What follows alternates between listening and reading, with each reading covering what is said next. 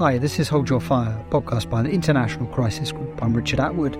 This week, battles between the Sudanese army and a rival military force shut down cities and towns across Sudan. We're going to look today at what's happening, what's triggered the fighting, and what can stop the slide into all-out war. Tonight, Sudan descending into violence, with deadly gun battles exploding on the streets of the capital Khartoum. Military jets taking to the skies, the fighting causing widespread destruction, this house reportedly hit by shelling. A powerful rogue faction of Sudan's military launching a coup, going to war with the regular army, which is led by the Sudanese leader, General Fattah al-Burhan. The fighting pits the Sudanese army, led by General Fattah al-Burhan, the Sudanese leader, against a powerful paramilitary faction, the Rapid Support Forces. That's led by Mohammed Hamdan Dagalo, who's widely known as Hemeti. Al-Burhan and Hemeti have a long history together. They fought on the same side against rebels in Darfur some years ago. In 2019, as protesters gathered in Sudanese streets against President Omar al-Bashir, the two men clubbed together to oust their former patron. For about a year afterwards, they shared power with civilians, but then in October 2021, they launched another coup and seized power again. In December last year, they reached a deal to hand power back to civilians. This is al-Burhan talking about the agreement. The reality has made us all remove ourselves and our political interests and place the interests of the nation and the people above all. Since then, the trouble's been brewing between the two forces, mostly over Hemeti's reluctance to integrate his tens of thousands of men into the army command. They've been on the brink of fighting before, but mediators managed to walk them back. This time, though, they appear hell-bent on destroying one another. Despite a ceasefire announcement, the fighting between the Sudanese army and the paramilitary Rapid Support Forces shows no sign of easing. The humanitarian cost is rising. Hundreds of people have been killed and thousands injured. Healthcare services have been brought to a standstill. After heavy bombardment, hospitals and clinics are closed, leaving patients untreated. Ambulances have been targeted, preventing them from reaching the wounded. The human toll could be devastating, with millions of people trapped in the capital Khartoum and other cities and towns. There's also a danger of outside powers getting sucked in. Both men have close ties to the Gulf, and Egypt backs the Sudanese military. So is fighting in Gulf cities. What are the two sides battling over? Is either likely to prevail? And can the Gulf Arab capitals that have done much to empower the two men walk them back from disaster? Just a quick note before we move to the conversation. So we recorded this on Thursday evening. On Friday night, the two sides appeared to have agreed to a ceasefire over the Eid holiday, something that many people, including Crisis Group, have been calling for. Whether that ceasefire will hold remains to be seen. Previous ceasefires have quickly broken down. So I'm very happy to welcome on Shawit Waldi-Mikhail. Shawit is Crisis Group's Sudan expert, and Alan Boswell, who's our Horn of Africa director. Shawit, Alan, welcome on. Thank you, Richard. Thanks for having us on, Richard. Very good. So why don't we start with, do we have a clear sense of what the fighting looks like now, both in Khartoum and in different parts of the country? Well, it's been 6 days since this power struggle resulted in violent clashes that began in the capital Khartoum and the northern town of Merowe, and then very quickly spread across Sudan. So far, in addition to Khartoum, 8 of Sudan's 18 states, particularly, the capitals of North, Central, and South Darfur, North Kordofan, Kassala, Gadaref, and Red Sea states have witnessed heavy fighting, mostly concentrated in relatively densely populated towns where the two armies either have military bases or their headquarters, or they're fighting for a strategic site. In Khartoum and elsewhere, gunfire, airstrikes, and explosions continue to be heard. Armored vehicles, pickup trucks carrying anti-aircraft missiles have become a common sight. The army has so far managed to take control of a number of cities, including in Kassala, Gadaref, and Port Sudan, while the RSF has the upper hand in many parts of Darfur. But in most other places, including in Khartoum, there is no indication that either group has the upper hand. The army is in control of Khartoum Airport, But it's not certain who controls many other strategic sites like the presidential palace and, important bridges that connect Khartoum city with other satellite cities, have changed hands multiple times between the army and the RSF. Sudan is no stranger to wars, or parts of Sudan are no stranger to wars, but fighting in the city, this hasn't happened before. I mean, this must be a big shock for people in Khartoum. Absolutely. It came as a shock. When the conflict started on Saturday morning, civilians woke up to heavy gunfires, and civilians have been caught in the crossfire with many homes destroyed. The conflict has so far led to an estimated death of almost 200 civilians and injured more than 1,200, according to Sudan's Medical Association.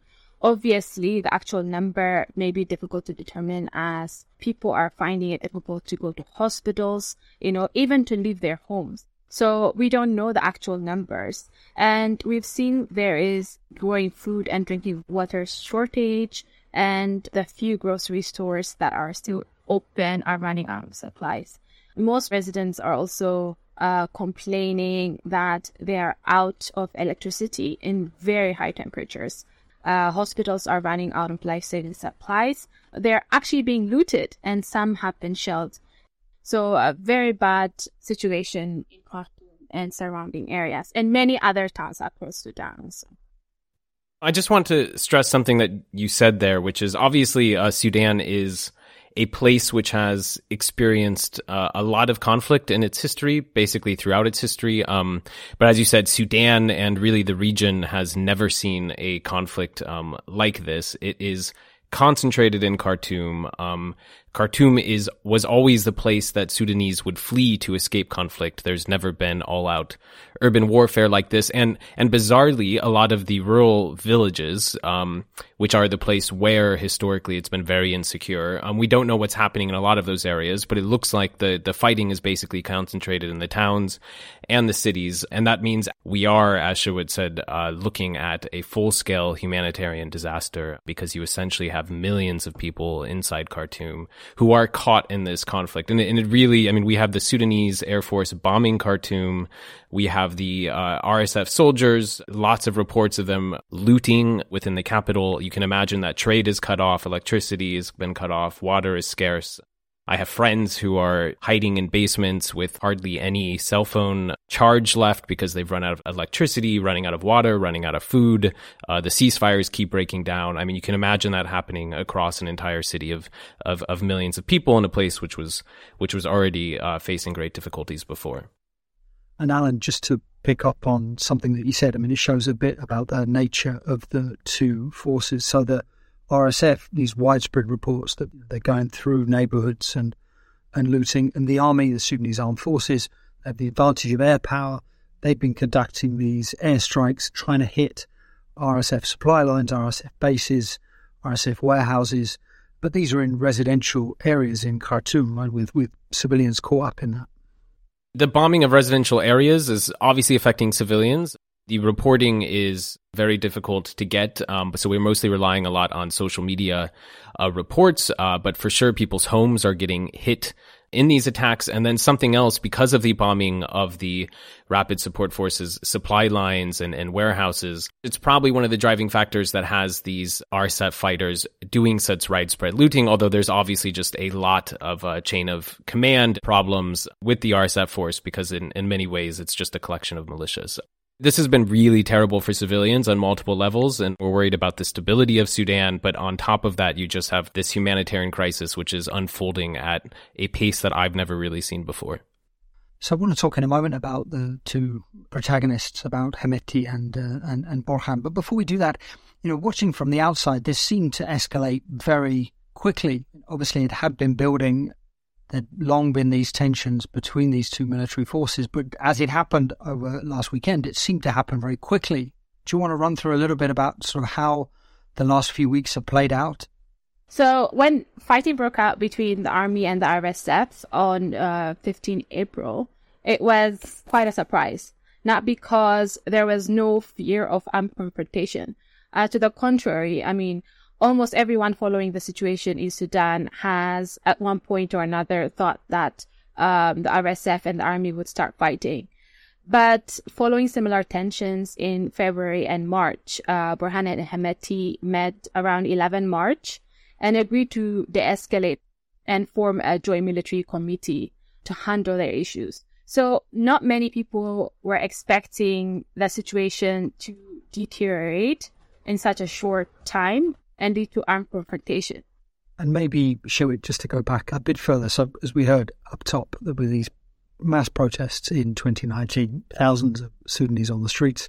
Burhan and Hemeti worked together then to oust former leader Omar al-Bashir. Then, after sort of more negotiations, there was this power-sharing arrangement with a civilian prime minister, Abdallah Hamdok. And then at the end of October 2021, again, Burhan and Hemeti sort of worked together, this time to oust the civilians and, in essence, seize power. There's then more rounds of talks, and in December, the armed forces and Hemeti agreed to hand over power to civilians. And they set a timeline for that. It was due to hand over in April. There were sort of 5 issues that December agreement left still to resolve, most difficult of which was security sector reform. Do you sort of want to run through how that issue has triggered the fighting today? Their relationship has actually started breaking down since the coup, the October coup. So Hemeti had actually accused Burhan of reinstating Islamist Bashir-era Islamists to the military, to the intelligence and civil service. Islamists and Hemeti had a fallout just after the coup removing Bashir. But the latest flare-up or tensions got worse when in February and early March, the army and RSF were negotiating their terms of security sector reform. And when you say security sector reform, what that basically entails is the RSF integrating into the army under Burhan's command. Security sector reform would entail, as per civilians, it would include sort of purging the army of Islamists, that loyalists to Bashir. It would include integrating the RSF and also the former armed groups that are signatories to the Juba Peace Agreement. And security sector reform was identified as important for further negotiation when the RSF army and a number of civilian actors signed the framework agreement in December. So security sector reform was the last of the 5 issues for negotiation, and it was going to be the most controversial but the most consequential in terms of power handover from the military to civilians. So, Richard, when they signed this agreement in December, after all these months, over a year of negotiations in a way since the coup in October 2021, they finally signed this agreement in December 2022, in which the military agrees to hand over power to civilians. These 5 sticky issues, they punt them, and yes, the security sector is one of them. Most of these issues pitted the civilian elite versus the military elite. What was interesting about this final one, which was, called security sector reform, but basically came down to, like you said, how long it was that the RSF had to integrate into the army and what the chain of command was, which was all seen as a proxy as to the power and autonomy of the RSF. This final issue pitted Burhan against Hemeti, and that's where this standoff finally happens.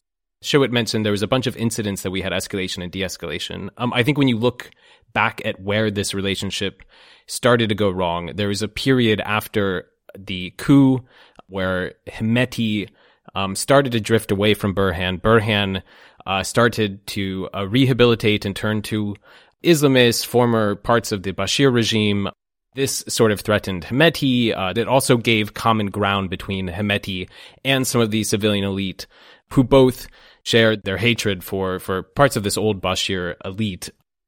That sort of drift continued after the December Framework Agreement. There are parts of that December Framework Agreement, and I think maybe something that was a bit missed by a lot of observers was the degree to which Hemeti's drifting towards the civilian camp and away from Burhan, just how destabilizing that was to the ultimate power structure that had been ruling Sudan since Bashir fell.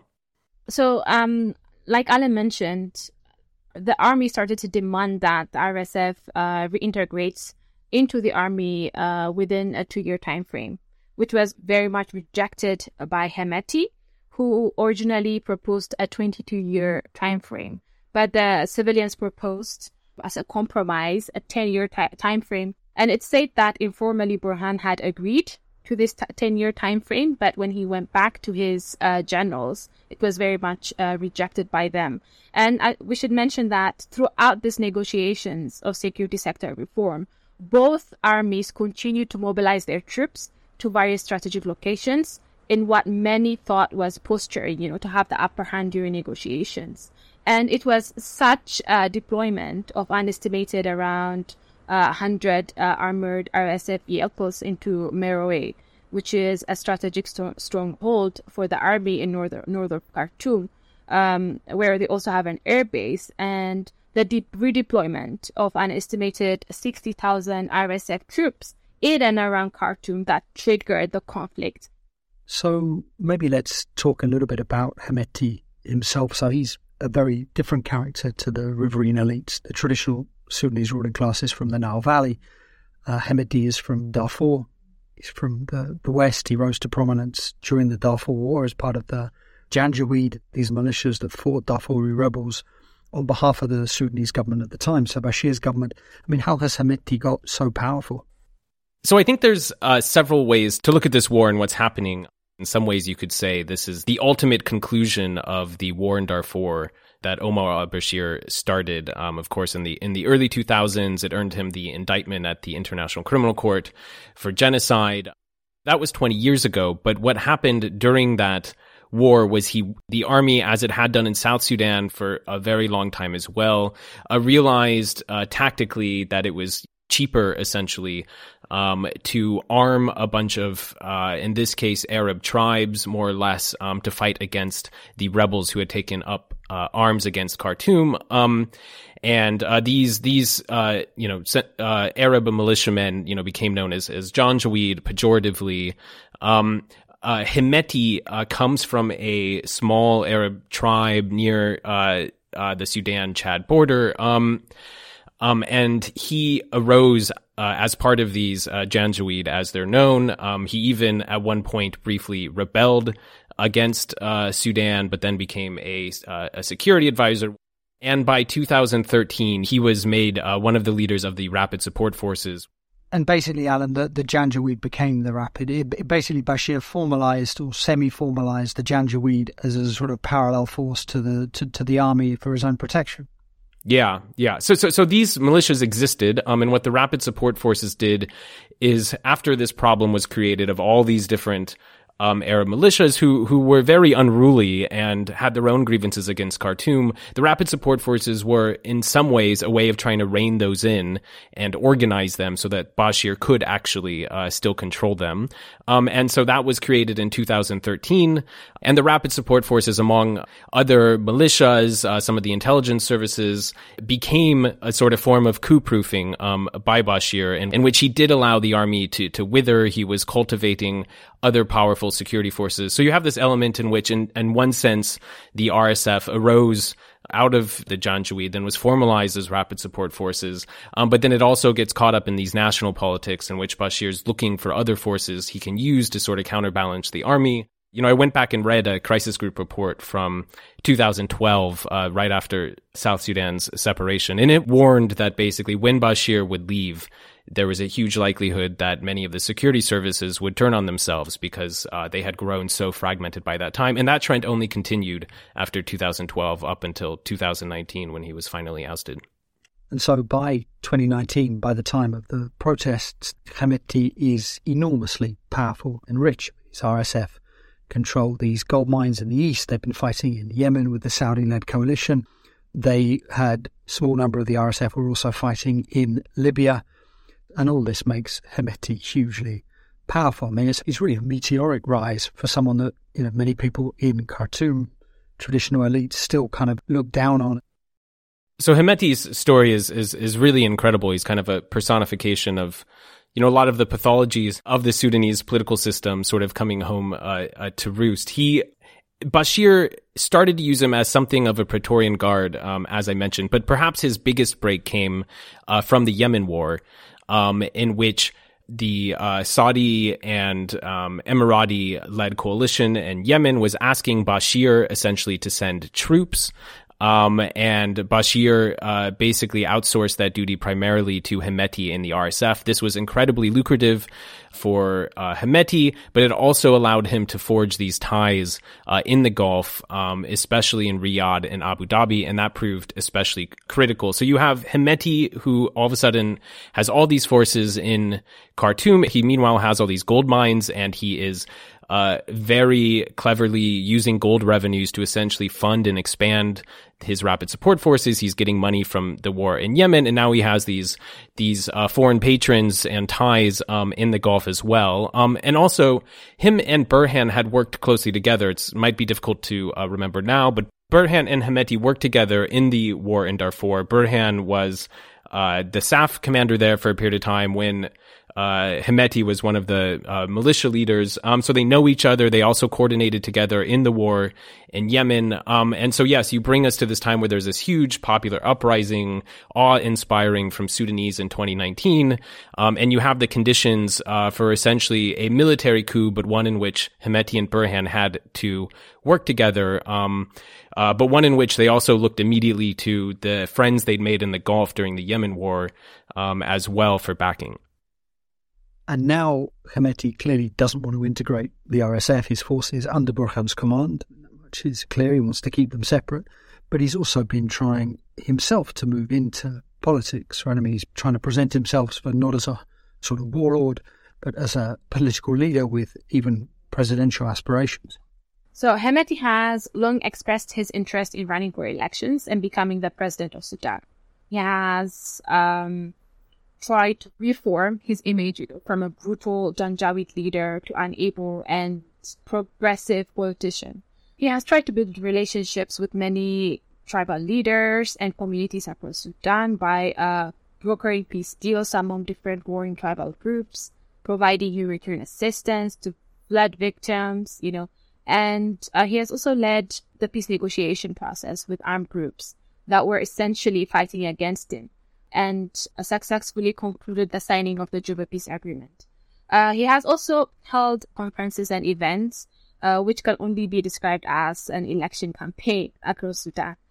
He has also tried his best to form alliances, amongst Khartoum-based political elites, most notably, agreeing to many of the demands made by the Freedom and Change Coalition during the negotiations. So this all point to the fact that Hemeti is basically positioning himself to become a prominent political leader beyond the leader of the Rapid Support Forces.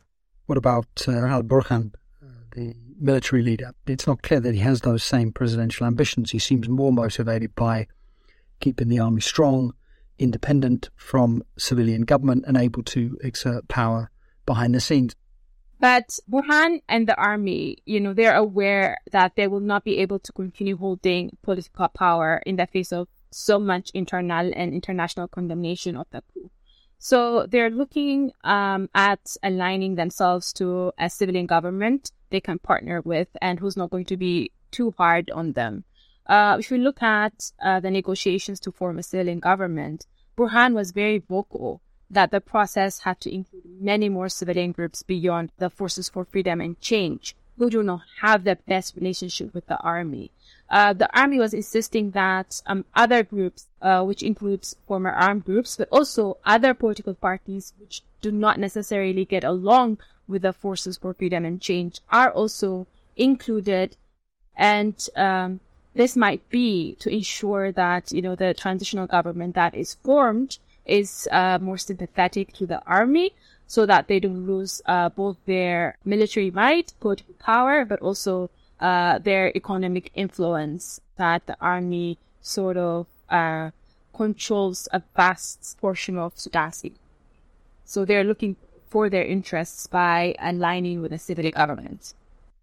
One of the interesting things all along in this, since 2019, has been that Burhan has always remained in a bit of an enigma to those who are engaging with him. He doesn't quite act like a traditional strongman, even though in some ways, Sisi in Egypt might be his, closest model in a way, but he rules by coalition.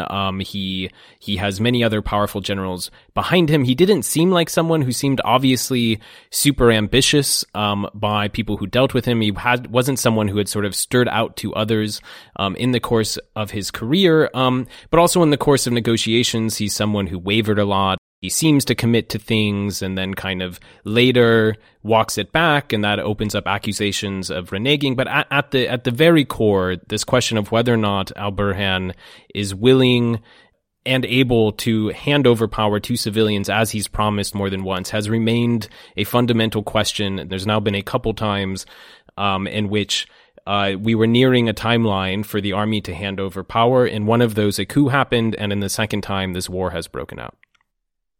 So you mentioned the Force for Change and Freedom, the civilian coalition that had been negotiating with the military and with both Burhan and Hemeti. And then you also have the resistance committees, these committees that sort of rooted in the popular protests that have sort of stood aside from the negotiations and criticised the FCC of giving too much to the military or essentially being too compromising. I mean, how have the civilian side, how have they responded to this sort of outbreak of war? I can say that all civilian groups, even though they have political differences, they have come out strongly against the conflict. I mean, they understand the extent that such a conflict, especially an urban-based conflict, can have. So they were hoping that transition to civilian government would be concluded in April. And obviously, now it's going to be impossible. So far, the military has not declared a state of emergency, but that is expected to happen anytime soon. And that means that, as Alan mentioned, the first transition ended up in a coup. And this transition, when everybody thought was going to be concluded in April before at the end of Ramadan, the country has descended into conflict. So they've been very vocal against this conflict. In one voice, I can say, yes. And in addition to the civilian side, the FCC, the resistance committees, you have armed groups, some rebels, some former rebels, that are separate to the Rapid Support Forces, separate to the Sudanese army, mostly from the country's peripheries, so Darfur, South Kordofan, Blue Nile. Now, some of them signed this Juba agreement that you talked about earlier, Shoit, under which they sort of shared power. Some of them have ministerial portfolios, and other rebels stayed outside the Juba agreement. But how have all these armed groups positioned themselves? I mean, is it likely they're going to get sucked in on one side or another? Well, if the conflict drags on, there is a probability that they will be asked to choose sides. But so far, they've been very vocal against the conflict. They've actually tried to mediate between Hemeti and Burhan. They've met both men just before the conflict broke out. And they gave a press statement. This included Jibril Ibrahim, Mini Minawi, and Malik Agar. And just to clarify, these are the various leaders of armed groups, former rebels. Yes. Currently, Jibril Ibrahim is the finance minister. Malik Agar used to be a member of the Sovereign Council. He is the leader of SPLM North, Sudan People Liberation Army North. Mini Minawi is one of the branches. Mini Minawi is governor of Darfur. So they tried to mediate between the two men. They met with them and they had a joint press statement to say that they agreed to de-escalate the situation. But obviously the next day the conflict erupted, so the mediation was not very successful in sort of preventing the actual outbreak. But they're still very clear that they're against the conflict. They haven't taken sides whatsoever. So we'll come in a moment to sort of prospects for some sort of ceasefire, maybe ways to maybe push the two sides towards a ceasefire. Fareed, which crisis group, which we've called for in a statement this week. But before that, could we talk about the international politics of the crisis? So, Alan, you've talked about Hemeti's, well, both Hemeti's and Burhan's ties to the Gulf, but Egypt is also close to Burhan and the armed forces. I mean, in some ways, that's, it might be surprising. As you said earlier, Burhan has brought back a bunch of Bashir-era Islamists into the army, but despite its distaste for Islamists, Egypt's government, the Sisi government, seemed to have decided that throwing its weight behind the Sudanese armed forces is the best way of protecting Egypt's interests in Sudan, particularly hedging against Ethiopia. For his part, Hemeti has these ties to the Wagner Group, this sort of by now infamous Russian private security company linked to the Kremlin, and sort of various other foreign ties. Plus you have the African powers, the region, and the US and UK all involved over the last few years in some of the mediation between the military and the civilian side. So how might all this play out? Well, when the protests were going on to oust Bashir, this is when we saw particularly Saudi Arabia and the UAE step in and heavily back Hemeti and Burhan, both of whom they knew through the war in Yemen, and who they saw as an opportunity to have a key ally, and as they saw it, I think also sort of protect Sudan from this, Arab Spring like a revolution. So this created this standoff in 2019. You had many more months of protests. Obviously, the protesters ousted Bashir, but were not very happy that his generals took over. And so what happened is on the sidelines of a meeting between the US, the UK, Saudi Arabia, and the UAE, which was known as the Quad, was a grouping that was a meeting over the war in Yemen. But on the sidelines of one of those meetings in 2019, the UK brought up to everyone else and said, let's talk about Sudan in this forum. This became a forum that really brokered a lot of the heavy power politics between the Burhan and Hemeti on one side and people who came to represent the civilian side and the protester side on the other hand. And whenever there's been crises, both in 2019 and then after the coup in 2021, this has been the formula. The basic idea being essentially that the US and the UK have close ties with a lot of the civilian elite, and the Saudis and Emiratis have close ties with both Burhan and Hemeti and are able to bring them to the table. But officially, on top of that, you've had the African Union, who helped broker that 2019 deal. You've had the UN, and then recently you've had what's called the trilateral mechanism, which is the UN, the AU, and IGAD, which is the regional Horn of Africa bloc as well. That's been very important. So you've had a lot of different players. And Alan, do you think any foreign power might weigh in on one side or another, particularly if fighting continues? The longer this drags on, the more and more likely it is that we'll see pretty strong intervention, I think, from outside Sudan in this conflict. I'd say diplomats and Sudanese worry most about Egypt wading in. There are reports that Egypt has sent in planes and pilots and has, and clearly generally is supportive of Burhan. Although we shouldn't suggest there's been some massive intervention on Burhan's side, we haven't seen evidence of that yet. But I think when people look at actors who might intervene on behalf of Burhan right away, they look at Egypt. I think it's far less clear who would intervene on Hemeti's behalf. Yes, he's made visits to Asmara, but a lot of that seems to be people connecting dots more than anything concrete. Yes, he has ties with Wagner. But we think the media has overplayed that angle for obvious reasons. Everyone's obsessed with Russia and Wagner, but they're just not a player that Sudanese or diplomats working directly on this crisis are really mentioning. And Wagner's role and connections with Hemeti have always been more gold mining focused than the security focus that we've seen in other places. I think a key question moving ahead is if you see balance of power shift, will some of these other outside actors decide to get involved and pick a side? And so I think we're looking at, a window in which we can try to end this. The longer it goes on, the higher the risk, obviously, that we see this become a much more internationalized war, and one that's probably a lot more difficult to bring to a close. If you look at some of the other conflicts nearby, so in North Africa, in other parts of the Horn, where you've had Gulf actors, other Middle East powers involved, it's traditionally been Qataris and Turks backing one side, Egypt, Emirates and Sudan backing the other, reflecting sort of the main division within the Gulf Cooperation Council. And obviously there's a lot now that's changing in the region. Some of those relationships look considerably better than they did a few years ago. There's been this thaw in the Gulf tried to turn the page on the GCC spat. But even so, the fact that this is different, I mean, this doesn't pit two sides backed by competing regional powers against one another. The Emirates and Egypt generally get along. The Saudis influential with both of them. I mean, might those regional powers who generally get along themselves, might that be a way to get the two sides back to the table? Yes, we do not have the scenario here, like you said, where this is a product of competition in the Middle East, for instance, that's then playing out in Sudan. This is a case where the Saudis and Emiratis both have ties to both men.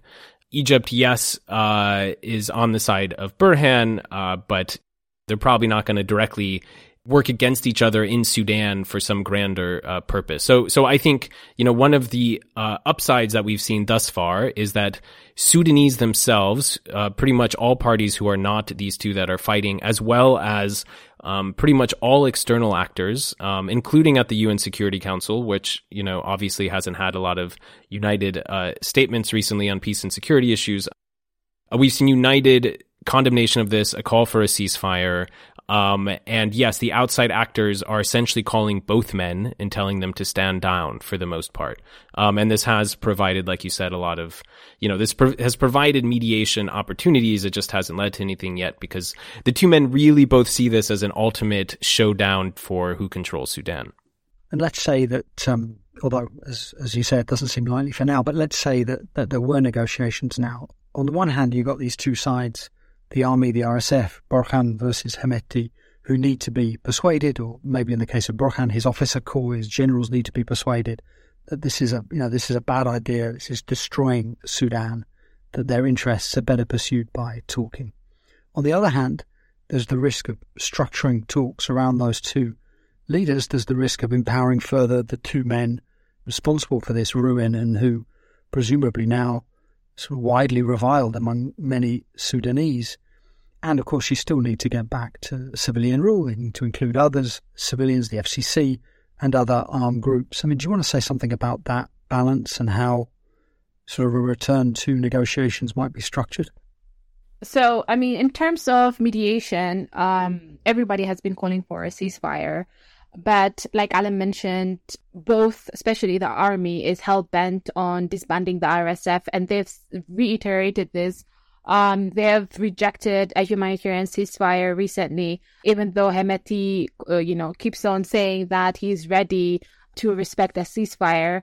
The army is saying that, he's trying to regroup. So, like Alan mentioned, they're nowhere near ready to start negotiating. So that's one thing to keep in mind. We haven't seen any sort of fatigue. We haven't seen any sort of realization that this situation cannot be resolved through the barrel of the gun. We're not there yet. But having said that, obviously, it's very critical that the fighting stops as soon as possible. The humanitarian situation is so dire that there has to be a concerted effort, local and international, to push the warring parties to stop fighting first and foremost. So this has to be the number one priority. Number two priority, I think, for everyone is to make sure that no one else gets involved. Not only, outside actors, neighboring countries, but also local actors. The armed groups should not get involved. The different tribal leaders and their militias with whom the army or the RSF may be aligned with should not be involved. So we should keep our eyes on these issues as we speak about mediation, like you said. And then, obviously, in terms of getting back to the negotiating table, we have to keep in mind that there was a process going on for a civilian transition. And even though the army has sort of taken it upon itself to integrate the RSF, it's actually, as per the December Framework Agreement, is the responsibility of a transitional civilian government to lead on security sector reform. So the priority when we look at beyond the conflict should be transition to civilian authority. The longer that the two continue to hold power, even if they manage to de-escalate this situation, it is very much probable that another one can flare up soon. Do you think, there's a chance that one side sort of not defeats the other, because defeat in a situation like this is probably very unlikely, but one side gains the upper hand, let's say that could be the security forces pushing the RSF back into Darfur, away from the Nile Valley, or, it could be the RSF capturing key military installations in Khartoum. Do you think that a shift in the balance of force might then change dynamics, sort of unblock in some ways what's possible in the transition? Right now, it's very difficult to say who would win. The army seems to have the upper hand in, command structure, heavy artilleries, including aerial capabilities, while the RSF seems to have the flexibility for an urban guerrilla-type warfare, which will make it impossible for either one of them to have a total victory over the other. Even if one is victorious over the other in Khartoum, we have to remember that Hemeti will probably then retreat to Darfur, which will be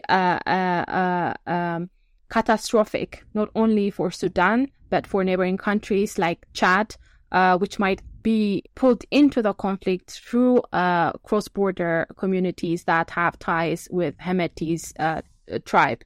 So that a stalemate would be the best case scenario, so that they realize that they cannot win and they come back to the negotiating table. But when that stalemate happens, then mediators they have to be ready to sort of propose feasible ways forward. And the stalemate wouldn't just leave mediators facing exactly the same problem related to the integration of the RSF, these two equally balanced, seemingly irreconcilable forces, or is the hope that you'd hand over power to civilians to manage that? Is that realistic? What this conflict has shown, amid other things, is just how unstable this power structure in Sudan was, that essentially came out of the post-Bashir era, where you had other groups, but essentially you had these two armies. And these sides thus far have appeared pretty evenly matched. It was always said leading into this that, one of the reasons this was the nightmare scenario is because they were two powerful state actors, but also it was very unclear which one would win. But there's such dissimilar forces. You have an army on one side, which it's not clear if it's fit for purpose for fighting, but has air superiority, has clearer possible backing in a drawn-out fight from foreign sources. And then you have Hemeti, which is essentially pulling a swarm of these militia fighters into Khartoum, sending them into urban warfare. And Hemeti himself is just hell-bent on basically capturing the city and capturing the army headquarters. And so obviously, if you have a ceasefire that freezes it now, you've frozen Sudan in the exact same situation that it was in. I think one of the questions is a ceasefire really realistic if one of them gains an upper hand?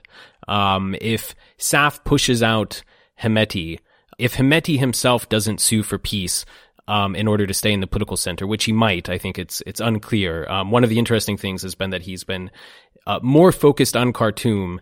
Hemeti is pulling his forces from around the country to Khartoum. This is a pure power struggle for the political center. But if Hemeti is pushed out, if he goes to Darfur, for instance, yes, that would create a different political configuration in Sudan. It would also lead to a massive new war in Darfur and would destabilize that region. If Hemeti gained the upper hand, it's an open question whether or not everyone outside powers would let Hemeti take over. He remains an outsider in the Khartoum elite power structure. Would he be allowed to rule Sudan, or are we looking at a massive state collapse scenario? Look, a ceasefire that preserves the status quo is clearly awful for many reasons. It's just that all the other scenarios look even worse. I think one way to look at this in terms of the integration is on some levels this is, an ultimate power struggle. But in another way, this came to the head not because anything was forcing it per se to an ultimate conclusion, but because they just had to reach an agreement on this ultimate timeline. This was, one saying 2 years, the other saying 10 years. These are the sort of technical details that should be bridgeable. So if you can get an agreement on the actual timetable, does that open up space to then allow the sort of muddling through a very messy, probably unimplementable agreement, but one that doesn't come to a head like it did in April? So will Sudanese accept a solution that leaves these two who have, wrought such utter destruction on their lives, a solution that, keeps them in that position? It's very depressing to think about. Shawit, what do you make of that? How are people going to view these two men presiding over another stage of the transition? So these are two of the strongest armies in Sudan, not only in a political sense, but also economically. So we would want them to reach some kind of negotiated agreement, a ceasefire, some kind of way forward. But obviously, like Alan said, it's going to be unpalatable for most Sudanese that any political process would continue to include them. But the reality is that they were already unpalatable to a lot of Sudanese actors, resistance committees, and many political parties were very much against the fact that civilians were negotiating with the army, both Burhan and Hemeti. So it was already unpalatable. But the reality is that, they're very powerful and there was no other choice but to work with them. And I think we're going to square one when this conflict ends, if it does anytime soon. And we are going to, again, have to work with them. There doesn't seem to be any other realistic way to move forward Sudan's transition, but also Sudan's security. So much of the commentary over the past week since this fighting broke out has focused on what the world and especially what Western powers should have done to stop this happening. And there's been this sense in particular that Western capitals should have leaned more on Burhan, on Hemeti to hand over power. Is that something that the Sudanese also feel? What do you make of those arguments? I mean, how much influence did the US, for example, have on the two leaders given their ties to the Gulf and to other countries? I think as Sudanese citizens, I think they mostly criticize their own political parties more than anyone else. And this is because, the political parties had a lot of internal bickering. They could not maintain unity to create a powerful enough force against the military. They didn't have the upper hand when they were negotiating. But when it comes to external actors are always going to look at their own interest as much as they want to help Sudanese actors, whether it be politicians or Burhan or Hemeti, to come to the negotiating table and reach an agreement that leads to peaceful transition. So it's difficult to sort of have a blame game on externals. I think the responsibility first and foremost lies on Sudanese to move things forward. All that Shawit said is obviously very true. Sudanese are very frustrated with their elite, essentially, who have massively failed them over the last few years. I do think outside actors were far too slow, especially Western actors were far too slow to come in and provide serious, swift economic assistance to the Sudanese under Prime Minister Hamdok. I think that was clear. One of the depressing things we hear from officials is they felt like they were just starting to make headway in lifting the Sudanese economy at the time the coup happened. It just took too long. It took the U.S. far too long to lift the state sponsor of terror designation, which was a real weight on the Sudanese economy. I think it's fair that Sudanese are upset at what they call the international community. Sudan's conflict has become incredibly externalized, and that external involvement has not worked out for them. However, the criticism tends to be very heavily U.S. directed. And, the U.S. 20 years ago was, the main behind-the-scenes global power behind the comprehensive peace agreement in Sudan, which led to the separation of Sudan. At that time, during the CPA period, the Gulf was just not a major player in the politics of Sudan. It is such a sea change that we are now talking about Sudan 20 years later, and the main powerful external actors sit across the Red Sea. This is a sea change. And so a key question I have, let's say that the U.S. had just demanded these two military leaders step aside. They continue to support essentially the protesters. I think an assumption on that is that it would raise pressure on the military actors, but I think it was a very strong likelihood that it would have made the Gulf actors essentially go their own way. The bet that the American and British diplomats made was essentially you had to find a Venn diagram where you had overlapping interest between the Gulf and the West on stability in Sudan. And if you didn't, you'd have cross currents, and those cross currents would have destabilized Sudan even more. So I think this unipolar era where someone could come in and just heavily pressure the generals. But there were plenty of powers who were not going to just back civilians just because the US did. I think, though, something that I take a bit more seriously in the criticism is there is all too often deadline diplomacy in which outside actors use very indelicate, blunt timelines to pressure parties who are often leading fragile, unwieldy coalitions, who are under a lot of pressure, who are armed actors in fragile contexts.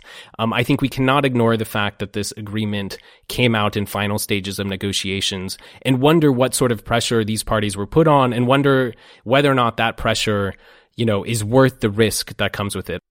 We obviously understand that deadlines are a means of forcing parties to actually reconcile, but there are also these moments of ultimate tension. The risks of heaping all this pressure sometimes, it can work, but the downside is so high in contexts like Sudan. I wonder if that's not the area that we should actually reflect on the most after this. Right, yeah, indeed. Although, for now, of course, looking back is useful if there's lessons for the future.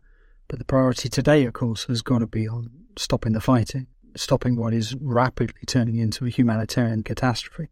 This is not a normal situation. Obviously, Crisis Group is constantly calling for ceasefires in this region and others to halt conflict. The absolute imperative right now must be to halt fighting, specifically for humanitarian reasons. Millions of Sudanese are trapped across Sudan, but also in Khartoum. It's essentially a collapsed city at this point, without running water, without electricity, without medicine, with widespread looting. People are out of food, people are out of water, people can't seek medical care, people are being bombed. The city is collapsing, and the humanitarian crisis is growing at just an incredibly sickening speed, and there's no way really to get supplies in. The airport is closed, the roads are closed. You can see, where this is heading and how bad it could get very soon. So yes, there needs to be a resolution to these political issues, but these calls for a ceasefire really come down to a pure humanitarian imperative right now, to really ease the suffering that's only going to get a lot worse if these two parties don't stop soon, to allow some humanitarian respite for everyone. Alan Showit, thanks so much again for coming on. Thank you, Richard. Thank you, Richard. Hold Your Fire is a production of the International Crisis Group. I'm Richard Atwood. You can find all of our work on Sudan, all the background to the fighting, and the statement that we talked about. That's all on our website, crisisgroup.org. You can also follow us on Twitter at Crisis Group. Thanks to our producers, Kevin Murphy, Heiko Schaub, and thanks, of course, to all of you, our listeners. Please do get in touch at podcast@crisisgroup.org if you have any questions or suggestions or concerns. If you like the show, please do leave us a positive rating or review. There's a pretty good chance we'll come back to Sudan next week, given the direction this looks likely to be headed. So I hope you'll join us again for that.